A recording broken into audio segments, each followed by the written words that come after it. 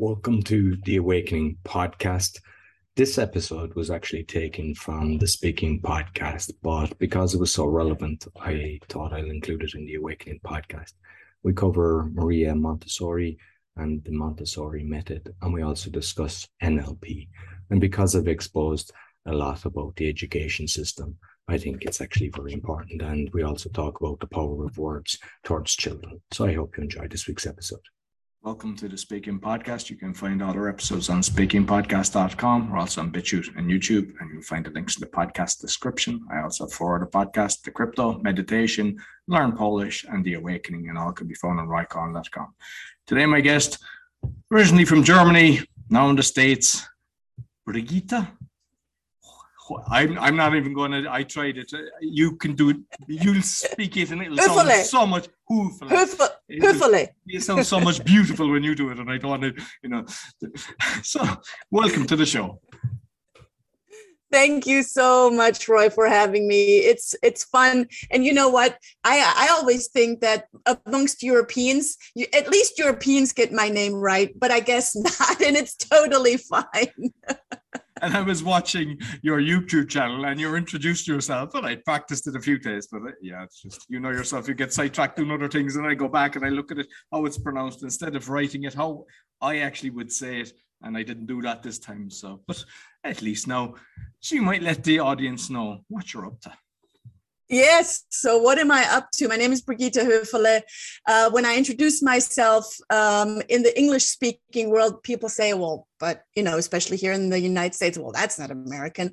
Well, no, it's not. And I was born and raised in Germany and am now living the American dream. Moved in 2004 with my little toddler daughter and my husband to the United States to build a Montessori school, because I always wanted to go to Montessori school. Being an educator myself, I thought, this is incredible school. I want to have that for my children. So we did that. And the majority of my family said, oh my gosh, Brigitte, you are absolutely crazy. What are you doing? Of course, they're saying all of that in German. What are you doing? What if it doesn't work? And I said, yeah, but what if it works? And, I'm not a person that looks at the glass half empty. I'm always the glass might be coming to an empty. How can we fill it? And of course, looking at the space that is in the glass to be an opportunity to be filled with even more good stuff. So there was a lot of feedback along the way as I was crossing cultures with a little toddler and my husband. My husband was a journalist at the time. I was an educator. And I thought, you know what, I'm just going to do that. And amongst building the business, I then became pregnant again and had our second daughter, who was born in the US. And, now our kids are 16 and 19, and our 19-year-old just moved back to Berlin. So you never know what you do and what you're building it for. All I can say is I'm glad that our children went through the Montessori programs and have a great education. And I know that they are set up for success. And yeah, I couldn't be more proud. So there's a proud mama speaking.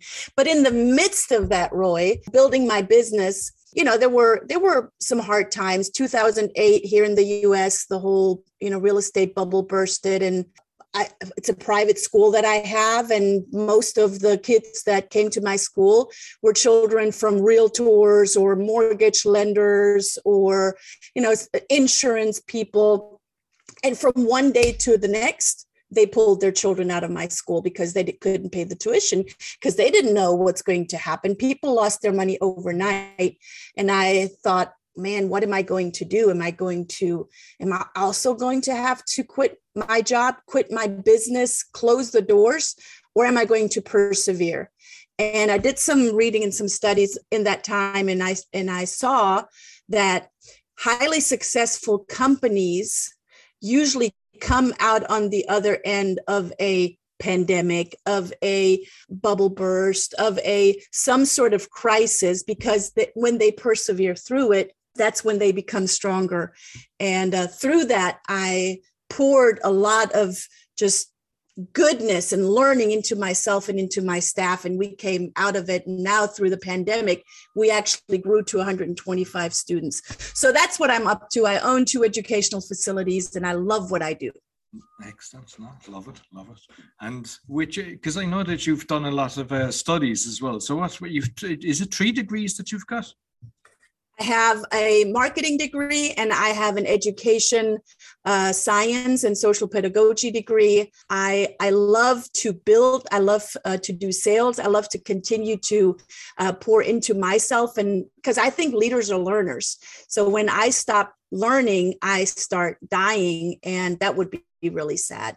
So I like to continue to learn and educate myself. I have a diploma in the Montessori method from ages 3 months all the way to middle school. I'm a grandmaster of neurolinguistic programming, but all that to say is not to toot my own horn, but really to say, man, if you're a leader, and I'm pretty sure that your listeners are leaders, continue to pour into yourself, because there's still I think we only use about 8 to 10% of our brain, of the capacity that we could actually use it.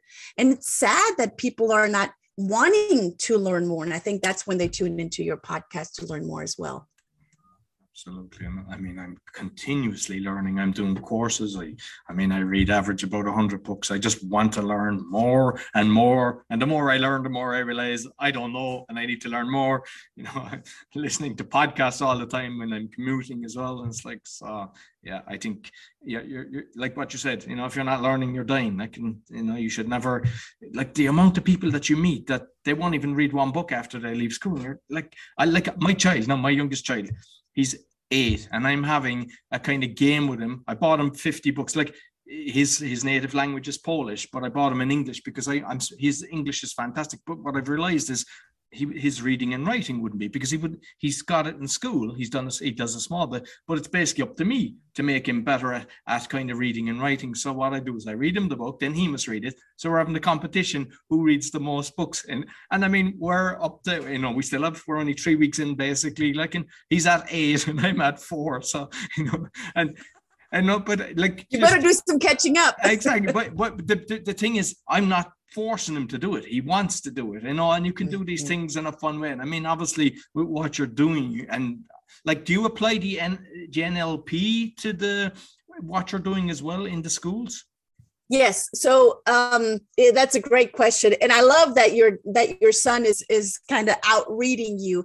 And that's, when we create a fire in someone else's belly by and really igniting it through, motivation is intrinsic. We cannot motivate someone else, but we can inspire them and we can persuade them. And then it's like a little hamster in a wheel. And, once the wheel runs, it just suddenly runs all by itself. It creates momentum and then it just goes from there. And I think that's what you're seeing. And yes, I learned more about NLP in my school. So I first built the Montessori school, and the first 3 years, they were rough. I'm not going to lie, right? They were rough. We came from a different country. I tried to do things the German way in the US. That didn't fly so well. I thought, I have all of these degrees. I know what I'm doing. I'm an educator. I know marketing. I know how to build a business. I was 34 at the time. And I came into a small community I was asked to sit on and serve on the Chamber of Commerce board. And I was around that boardroom table with men that were at least 25 years older than me. They were all white, old men, and this young girl from Germany, right? Well, what does she know, right? And honestly, Roy, I was cocky. And I built the business for my own kids. I built the business for my own ego as well. And I had to do some looking in the mirror when I had teachers come in. I trained the teachers, I poured into them, right? The Montessori method costs per teacher about $3,000. So I had to continuously add education to these new teachers that were coming because I couldn't hold the old ones. So eventually, in the beginning, I said, well, these are, these teachers that come and go, they're dummies. They don't know an opportunity when they see one. When it happened so many times over and over that I went, wait a minute, There's one common denominator here, and that's me. That was a very, very bitter pill to swallow. But at least I was able to swallow, because I think a lot of business people or a lot of business owners don't even get to that point, right? So I had to look at, do a check-in in the mirror and go, okay, so what am I not learning? What am I doing wrong? Where am I the dummy? And again, like you said earlier, Roy, we don't know what we don't know until we go on that journey to find out. So where's my knowledge gap here? And that's when I found, NLP, neurolinguistic programming, and I learned how to actually communicate with the other people, aka my teachers, my staff at the school, so they would understand it. We would speak the same language. We would have linguistically, there was not a problem, but on a deeper level, on a subconscious level, I was not able to speak their language, although we both spoke English, but their coded language. And I was not able to persuade them in a way that they were open to be persuaded, and then actually, do what we needed to do to serve these children in our school. So I started just to learn NLP. And for the ones that don't know what NLP is, it stands for Neuro-Linguistic Programming. It's the meta program of our language, of any language. And it's very, very, it's a tool. It's a communications tool, right? So I started really to pour into myself in terms of NLP, and I continue to learn more and learn more and learn more. And over the years, like decades in learning, I became a grandmaster of this communications methodology, and that made a huge difference in my business. And out of that, I was offered to buy the center of NLP that was established in 1986 by one of the co-founders here in Atlanta. So that's how I ended up with 2 educational facilities. And Roy, you probably can appreciate that with an 8-year-old at home. Children are innocent by nature, right? It's the people around our children that will have an impact that will either allow them to grow and thrive, or screw them up and put, just stupid ideas or negative thoughts into their head. So when I was offered to buy the Center of NLP, I said, this is perfect, because my goal to teach children and educate teachers to teach children, that's established. That's done. The now pouring into adults to become better parents, to become better entrepreneurs, to become better thought leaders, to become better C-level executives. That was for me the missing link, and now I have both. And just curious, because I've read a few books on the NLP, never studied it, but because I know what you're doing, and it's very positive, and I love what you're doing, because I see there's so many people. I mean, I don't know is it intentionally, but basically they don't really, teach their children properly, whether it's the food they're giving them, sitting down with them, talking to them, just understanding them, even just going down to eye level with them, instead of looking down and giving out to them. But I've heard of NLP, can people use it in a way, let's say governments or whatever, against us? Can they manipulate us without us even realizing it? So yes, and let me speak to that. And I'm glad that you asked that, because NLP is a tool. Imagine a carpenter. A carpenter walks around with a tool belt around their waist, right? Mostly out of leather. And they have all of these different tools on their tool belt. Well, one of them is a hammer. Now, a hammer can be used to build a cute little birdhouse for your kids, or a fence around your house, or even an entire house if you so choose to. A hammer, if used with an intention of hurting someone, can also be used to hurt someone, or to demolish, or to destroy. And in our communication, we do exactly the same thing. Oftentimes, we do it subconsciously. Like our neighbor, she's from Italy, and I've heard her, scream at her little 5-year-old, and she would say, Eduardo, stupido. And I'm like, why are you telling your child that he's stupid? That's not okay, right? But she doesn't know better. for her, it's probably just sarcasm or funny or whatever. But it really, if she tells her child over and over again that he's stupid, then she is manipulating him into believing that, although that's not her intention. So to come back to your question, the difference between manipulation, which any communications tool can be used to manipulate others. So the difference between manipulation and persuasion is the intention behind it. And that's it. I'm going to say that again, because it's so powerful and people need to hear it. The difference between manipulation and persuasion is the intention, and that's it. So the how you use a hammer is the intention of what you're going to do with it. No, very good. And like with Eduardo next door and the mother screaming at him, sometimes that's got a chain reaction. Perhaps when her parents were doing the exact same to her, and she just assumes that's normal.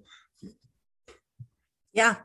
And you got a really good point. And because we are all being programmed. I'm going to say NLP again, neuro-linguistic programming. Neuro is your brain, right? It's our operating system. It's where our experiences, our thoughts are stored, how we take in information. We have little cabinets, if you will, that how we store information. So that's our operating system. Linguistic is our communication. And although I'm pointing to my mouth, communication is so much more than just the words that we're saying. It is how we're saying it, our tonality, or how we're not saying it, the pauses and the silence. And the biggest part in our communication, in our linguistic, is basically our body language, the things that we're non-verbally communicating, the way our eyes speak, the way, we react to something quickly in terms of, if we smell something that we don't like, you get this look of disgust or this look of frustration or whatever the look may be. So our body has its own communication. It talks its own language, and it's the biggest part if we look at Albert Mehrabian and the Mehrabian communications model. So it's our words, which is the smallest part in our communication, our tonality and our body language. So that's the linguistic part. The programming part, so neurolinguistic programming, the programming part is the behavior that we have an influence with our thoughts and our communication on ourselves and onto others. So as people are listening, they're already making up their mind going, oh, what Brigitte is saying, this girl from America, yeah, what she's saying, that really makes sense. So it's going to show up in the listener, if we would see the listeners in front of us right now, in their body language, in how I'm not programming you, but yet you have made up your mind of how you feel about what I am saying. So there's a behavior that I am impacting with how I show up, what I think and what I say or not say. So we are constantly programming ourselves with our own thoughts, sometimes it's like, stinking thinking. They're often not nice things that we tell ourselves. And we wouldn't even allow other people to talk to us like that. And yet we do it to ourselves.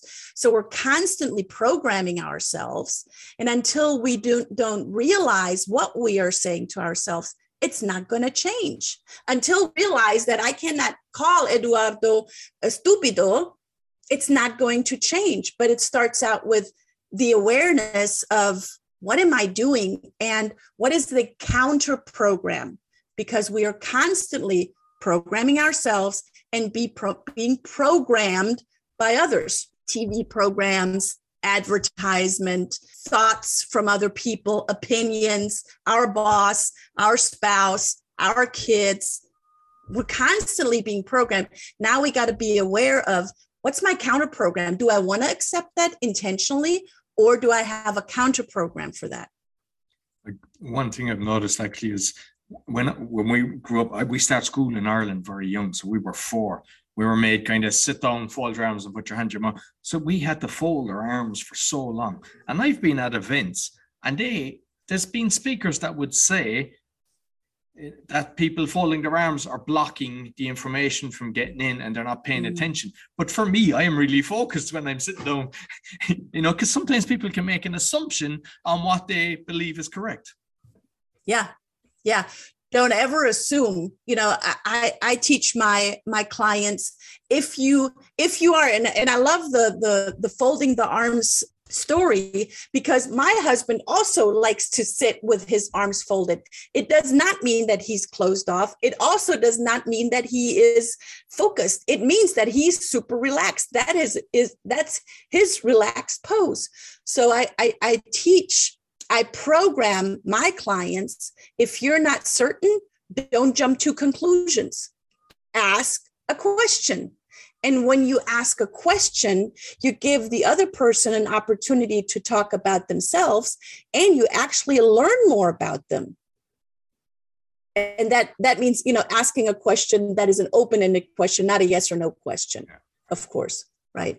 No, exactly. And with Montessori then, because I've seen it. I mean, unfortunately, the education system throughout the world, has been corrupted, and it's kind of based on memory. There's nothing about emotional intelligence, just all the different skill sets and everything. And is that something that you kind of apply, you're conscious with? Because I think you're planting the seed when they're coming in at the 3 months or 6 months, whatever age that they start, because, they're constantly learning, whether it's just learning how to use their hands and their feet, or, whatever age that they, leave you. Well, let's look at the programming again, because the Montessori influences the NLP, and the NLP influences the Montessori, and they go really nicely hand in hand. So, and that means when you use NLP and any communications methodology with intention, with positive intention, okay? So Montessori, has been around for 130 years or so now. And Maria Montessori, who's the founder of the Montessori method, went out and looked at, she grew up she was a single mom in Rome, Italy. And there were so many kids in the streets of Italy, of Rome, that were just rebellious behavior, stealing, vandalizing. That's because their mothers were probably saying, Eduardo stupido. Exactly. There you go. Now, see, I just needed you to put all of that together. Exactly. So she took in these children that most of them were homeless and gave them meaningful things to do. First of all, she showed them how to take care of themselves, how to bathe themselves, how to mend their clothes.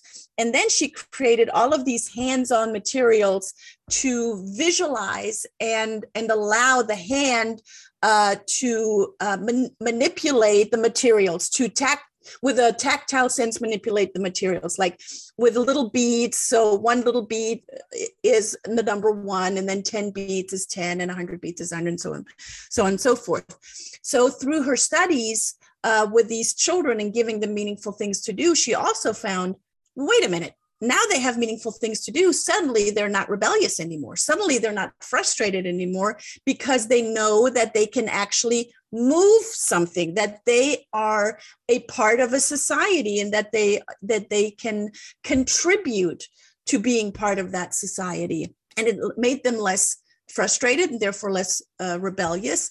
And she started writing her books around that. So in our traditional schools, we're being programmed to sit down all day. In your case, fold our arms so we're focused and we're not fiddling around with our arms or doing whatever. We're also, in our traditional schools, are programmed to write everything and listen to the teacher. In Montessori, we don't have to sit at a table. We can lay on the floor. We can have a mat and lay on the floor and do our work on the floor. If a child wants to do that, we can actually learn walking around, because some children learn better walking around. Not everyone is meant to lay on the floor or sit at a desk or walk around. We're all as unique as our fingerprint. And Maria Montessori 130 years ago already started implementing that. And I applaud her for that, of really recognizing that it's not one size fits all. That's not what we're meant to be. We're meant to be unique individual people. And when I see that now in my own children, they've gone through the Montessori schools ever since they were born. They were both in the classroom with me from the time I came out of the hospital, and they were in the classroom with me. And just recently, our 16-year-old came home from high school, and she says, I really like Andrew, our new math teacher. I really like Andrew. He's a nice guy. And he wants me to take AP class, which is, like a college level class next year in senior year. And I really like math. It's really easy for me. And I said, that's interesting. Why do you think it's easy? She says, I don't know. There's something inside of me. I just get it. And I'm like, interesting. Do you remember when you were 18 months old, 3 years old, and we manipulated and maneuvered all of these golden beads in the Montessori classroom? We laid the foundation. She was programmed. She programmed herself by touching and by manipulating in a very playful way. She made all of these mental images that they're ingrained in her subconscious mind, that she's now being able to use to visualize the numbers that she's working with in math. I wish that more of that method would be applied, because not all Montessoris unfortunately are like that. There's a lot of them that have been infiltrated as well, kind of set up by the same system. And I look at it as the education system, where they kind of want them, like you said, just listen, fold your hands, write down, to be working in a corporation, that you're not entrepreneurial, that you're not creative. They don't want you, they've taken out art out of a load of schools, they've taken out music and everything.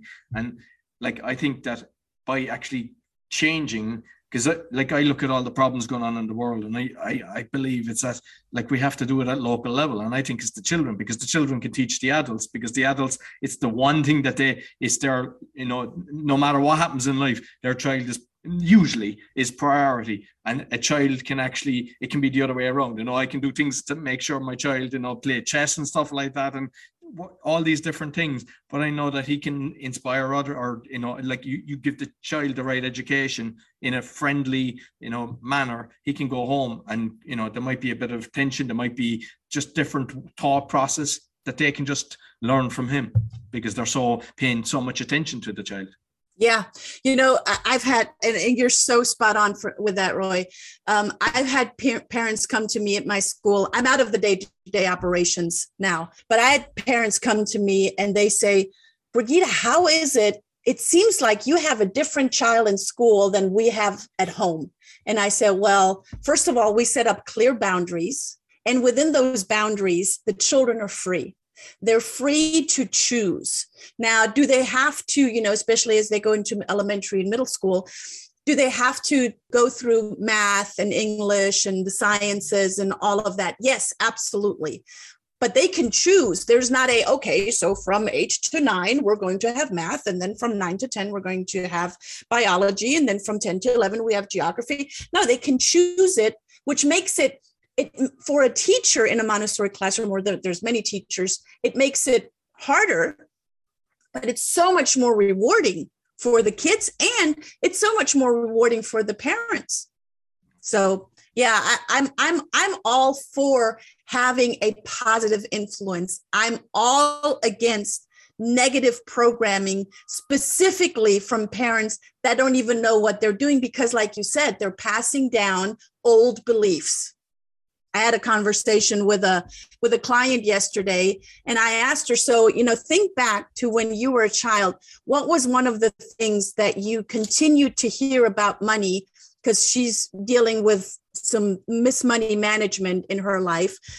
Think about, what have you heard about money when you were growing up? And she says, well, first of all, money is the root of all evil. That's the first thing that she heard, right? And I said, well, why is that? And she says, oh, it's in the Bible.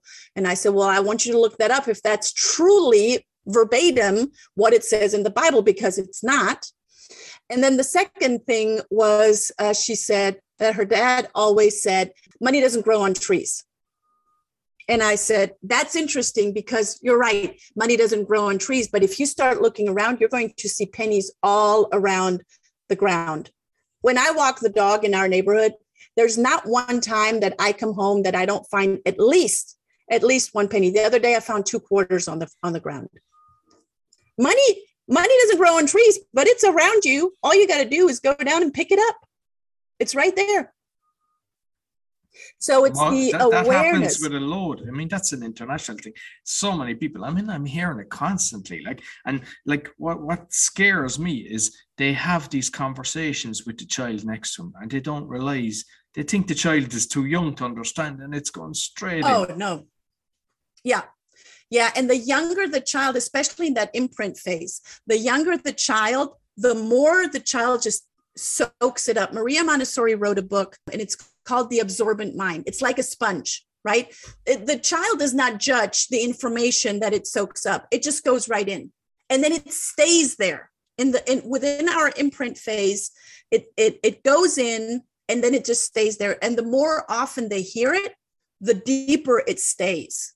So now with that awareness, as parents, as thought leaders, as teachers, we have an opportunity. We have a calling. We must put the right things in. And really, and I'm going to pick that word again, program our children where they can become whoever they want to become. And not put limitations on them. Oh, you're just stupid, or oh, you're too fat, or look at you, you're just a stupid little dummy. Aren't you so cute? You're just a stupid little dummy. No, not even if you put a cute in front of it, doesn't make it adorable. So as you see, I could really work that, really passionate about it. But in proper order, like I wish everybody was like that, because at the end of the day, that's how it's gone. A ripple in the water, you change, you have your children done right, their children are going to be, it's not, it's once they get it, it's not that they lose it, so like, yeah, you're an author as well. Have you written a book? I've written a book. I've written all of our curricula. I've written all of the curricula for the school, for the Montessori school, based on Maria Montessori's writings, of course. And I've written all of the curricula for the Center of NLP. We have taken, of course, the original NLP trainings from Richard Bandler, which we fall in direct lineage to. Richard Bandler and John Grinder are the co-founders of NLP. They're actually mathematicians that deciphered language, which I always find very fascinating and interesting. So yes, I've authored a book, and I'm writing a second book right now. And is there many Montessoris that actually follow from what she started? You said it was the 1800s or something that she started creating. Yeah, in the 1900s. So Maria Montessori is the founder, or the brainchild, if you will, of the Montessori method. Her name is Maria Montessori, and she's the, I think she even got a Peace Nobel Prize. Her son, Mario Montessori, I think he just passed away a few years ago, but he was the only child that she was carrying and built the Montessori method around, as she was a single mom. And she said, something's got to give. Right? We cannot continue to do school the same way. So, often as educators, when teachers go through university, they learn about, of course, all the social pedagogy as becoming a teacher. And then they might highlight independent methodologies, teaching methodologies like Waldorf, right? Steiner created Waldorf.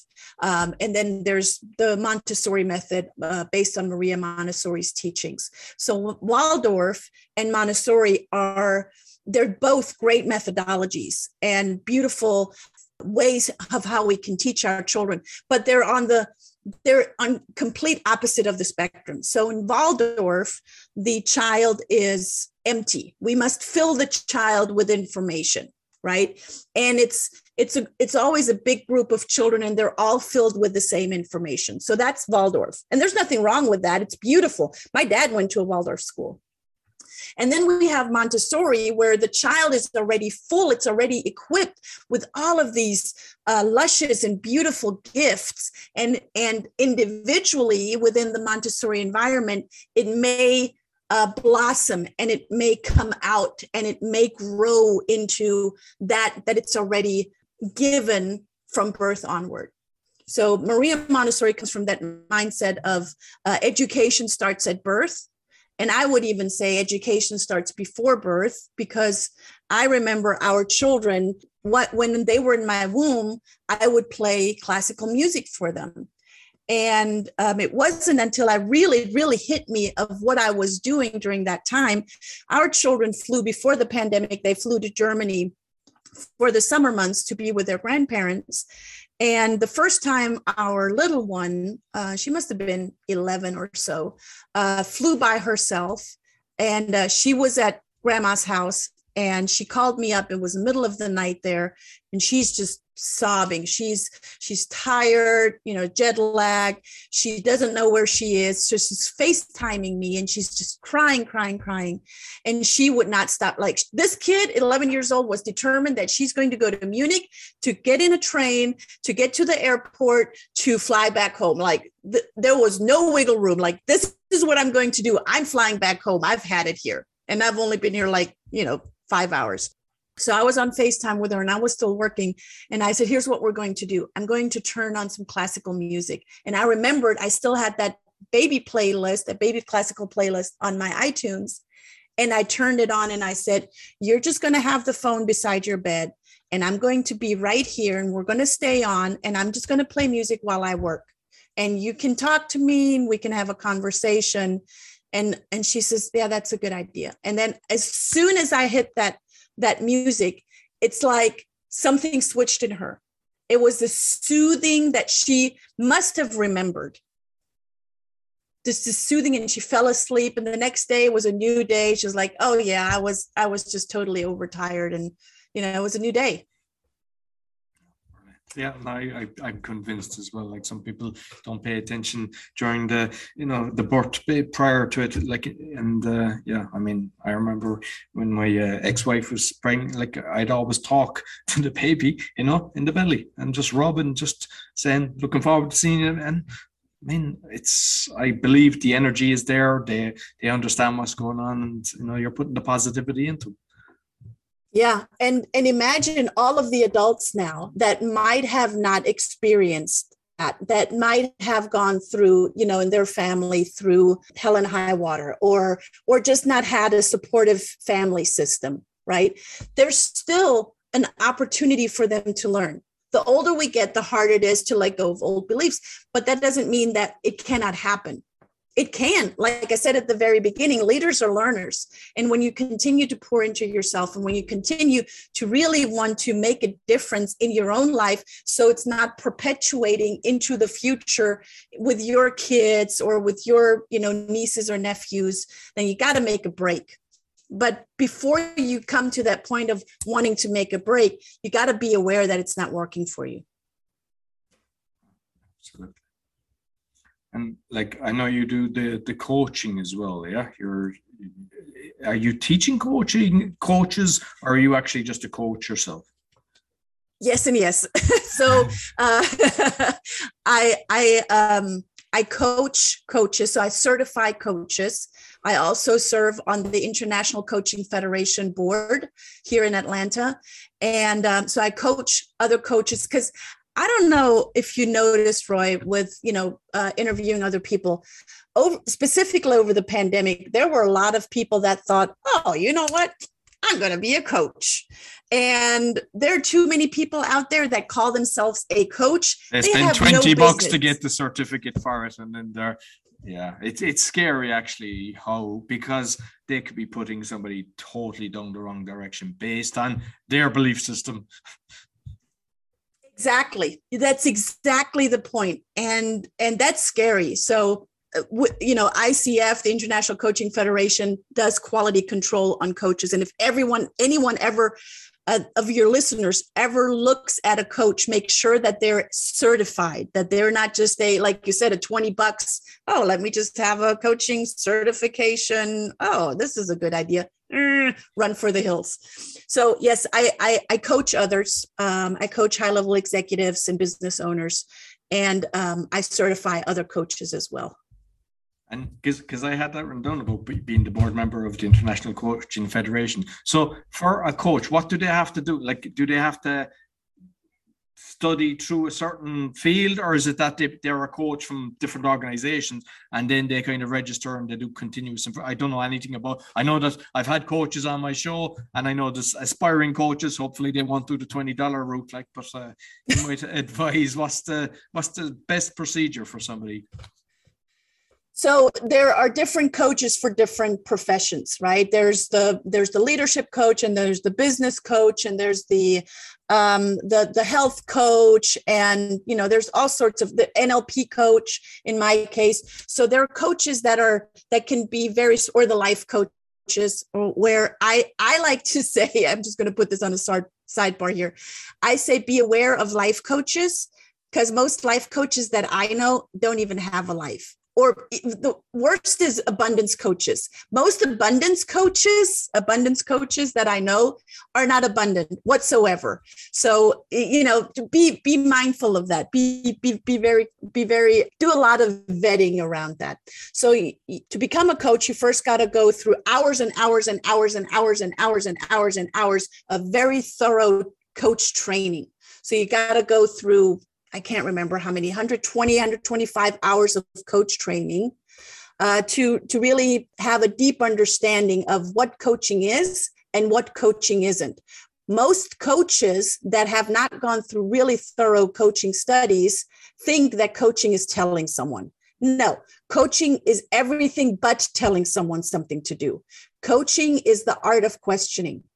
So there's the hours of the coaching, and then there's the hours, and this is for ICF, then there's the hours that you got to put in and actually train coach with a superior, that's not the right word, with a mentor coach. So you got to put in hours and hours of coaching with a mentor coach, where the mentor coach sits in on pro bono coaching sessions and gives you feedback. So you know the do's and don'ts. And that's very powerful, and it has to happen, because, like you said, there are too many people out there telling other people things that they have no business, and telling them and passing on their old beliefs or their non-supportive beliefs to others. Okay, very good. And is it a yearly membership or something monthly that people pay for to be part of that? So in order to become I'm going to speak on NLP coaching now. In order to become an NLP coach, you've got to go through the NLP coaching certification. That is a 3-month ongoing curriculum. And then at the end, you get the certification. And then with that certification, you go through ICF, you have a mentor coach, and then you got to put in the hours of pro bono coaching. And then you got to go through the application process through ICF, and you pay that once, or you pay that once a year to get that. And then, so there are 3 levels in that. There's the bottom level, the ACC, and then the PCC, which is the professional level, and then the MCC, which is the master level. So you go through those 3 levels, and they build upon each other. And then you got to do like a teacher, or like an insurance agent, or a realtor. You got to put in credit hours every year to uphold the quality of your coaching practice. Yeah, because in PMP is kind of project manager professional, same thing. You have to, do so many different things. That's but I like that, because especially say if you're looking at a doctor or something that's not continuously learning, and there's some of them that are like that. It's scary. They should be kind of staying on top of their game to make sure that they're giving you the best, advice and medication or whatever it is to make you better and healthy. I agree. Yeah. Anyone that says, "Oh, I already know that," that's a big red flag. Run. Exactly. And another thing there, because we're part of the pod match, and you've got your profile, and I've got my form that you fill in it. But there was one of the things I'd like to V8 communication engine. I haven't heard of something like that. What's that about? So V8 communication engine, it's a fun way of applying what I teach in NLP, because, what we established earlier, NLP is a communications methodology. Wait a minute, this is the card. Okay. So imagine a V8 engine, right? A V8 engine has it looks like this. If I don't know, not some of our viewers cannot see us, so I'm going to describe what I'm doing. So I have 4 fingers on my left hand and 4 fingers on my right hand, and they're kind of in a V. My hands are meeting at the bottom and they're kind of in a V. And it's these cylinders that are constantly pumping, right? In order to get the machine to go, all 8 cylinders have to pump to move forward, to get the machine going. So in our communication, what I said earlier was that our communication consists of words, tonality, and body language. So if we just look at the words, because most people think, oh, our communication are the words that I'm saying. No. Per the Moravian communications model, our words are only 7% in our communication. So if we do not get the words right to the people that we're speaking to, we're not firing off 8 cylinders. We might be firing off 2, and I'll show you how. So on the one side, on the left-hand side, we have the value codes. And I have a green card here, which is disappearing a little bit on my green screen.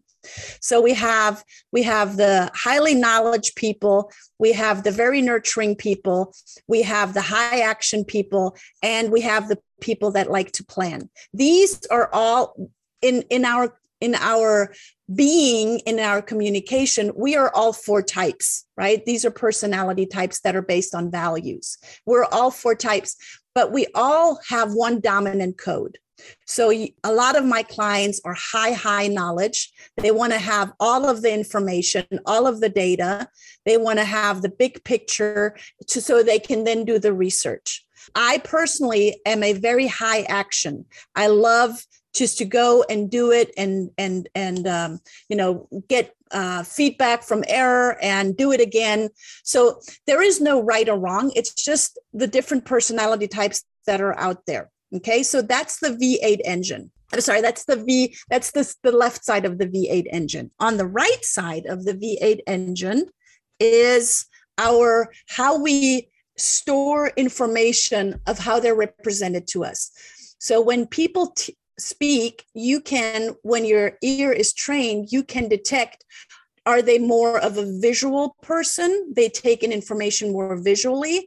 Are they more of an auditory person? They hear, they're better taking in information auditorily.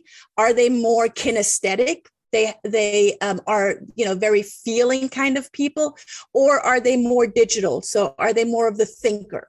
So see, hear, feel, and think. That's the other side of the V8 engine. So now we have 4 cylinders on the left and 4 cylinders on the right, with the green one showing. Now, because we are all 4, but on both sides, we have one dominant code. So in my case, I am in my values, I value fun, freedom, and flexibility. That's my biggest values. And on the other side, my representational system is highly visual. So what does that tell me? That tells me, first of all, who I am, but that also tells me that if I am not learning to speak the other codes in our language, what I said earlier, because NLP is all about communication, I'm only firing on 2 instead of all 8. And that's a problem, because if I'm not able to jump in and out of the other codes, I cannot build rapport to someone else. I cannot meet the person that I'm speaking to on the other side because I don't know his or her language. That means that I'm only firing on 2 cylinders instead of 8. That was a great question. And I don't went into it quickly because I teach this in 4 days. And I've heard of actually some speakers do it as well. And just so that they'll actually connect with their whole audience, they'll cover all of what you've just mentioned to make sure, because once you're in, you don't just kind of go, oh, and then you switch off. You're kind of, once you've realized, oh, they've got me. And just finally, actually, because I see you've been on stage doing stuff for Harv Eker, yeah? Yes. Yeah. I was the fast track female trainer for Harv Eker. Okay, so you might just tell us a bit about that, because I mean, obviously it shows the caliber of your speaking, because, you know, I mean, he's internationally well known, and he, you know, you'd have to be at a very high caliber to get in there to do that. So what did you'd learn from him, but what were you doing yourself on that? So I was, I learned from him, but he actually, Robert Riopel and another trainer within the Harv Eker community saw the opportunity of me speaking NLP. And being, they didn't have to teach me. I already have it. See, when you're dealing with people that already have the knowledge, then you can build upon that even more. So being on the Harv Eker stages, I did a lot of value in sales. I did a lot of value in these value systems. I just developed 2 years ago or so. I trained a lot in this methodology, which is called the bank methodology. And that's where I learned a lot of people and got to travel all around the world. Harv Eker, for the listeners that don't know who Harv Eker is, he wrote several books. And I think the most important one, or the one that he's most known for, is The Secret of a Millionaire Mind. And he wrote a lot of curriculum for Peak Potentials as well. Excellent. So listen, I've thoroughly enjoyed our conversation. How can people get in contact with you? And is there some place that they'll be able to find out about the V8? Because I'm sure that's of interest to everybody. Because I think it's actually, whether you're the speaker, the coach, or you're, aspiring to be either, it's something that you should learn. I agree. I totally agree. And if you're just a parent, right, you need to know this. So how do people get in touch with me? Really easy. You can go to centerofnlp.com, centerofnlp.com, or you can also send us an email to Brigitta, Brigitta, at centerofnlp.com. I have a little gift, and you can probably put that in the show notes too, Roy. I have a success patterns success laws checklist for everyone. I didn't talk about the success laws at all today, but I want to give it as a gift to everyone, and I'll send you the link. It's basically on the centerofnlp.com website under trust, and you can find it right there. But I'll send you the link as well. It's centerofnlp.com/product/NLP success laws checklist. I'll send it over to you. Brilliant. Okay. Listen, thank you very much, Brigitta. And I'll make sure I'll have all the links in both the audio and the video versions. Awesome. Yeah. Thank you so much. So that's all for the Speaking Podcast. You can find all our episodes on speakingpodcast.com. As mentioned, we're on BitChute and YouTube. Be sure to give us a thumbs up, 5-star rating, and share with your friends. It all helps. Until next week, take care.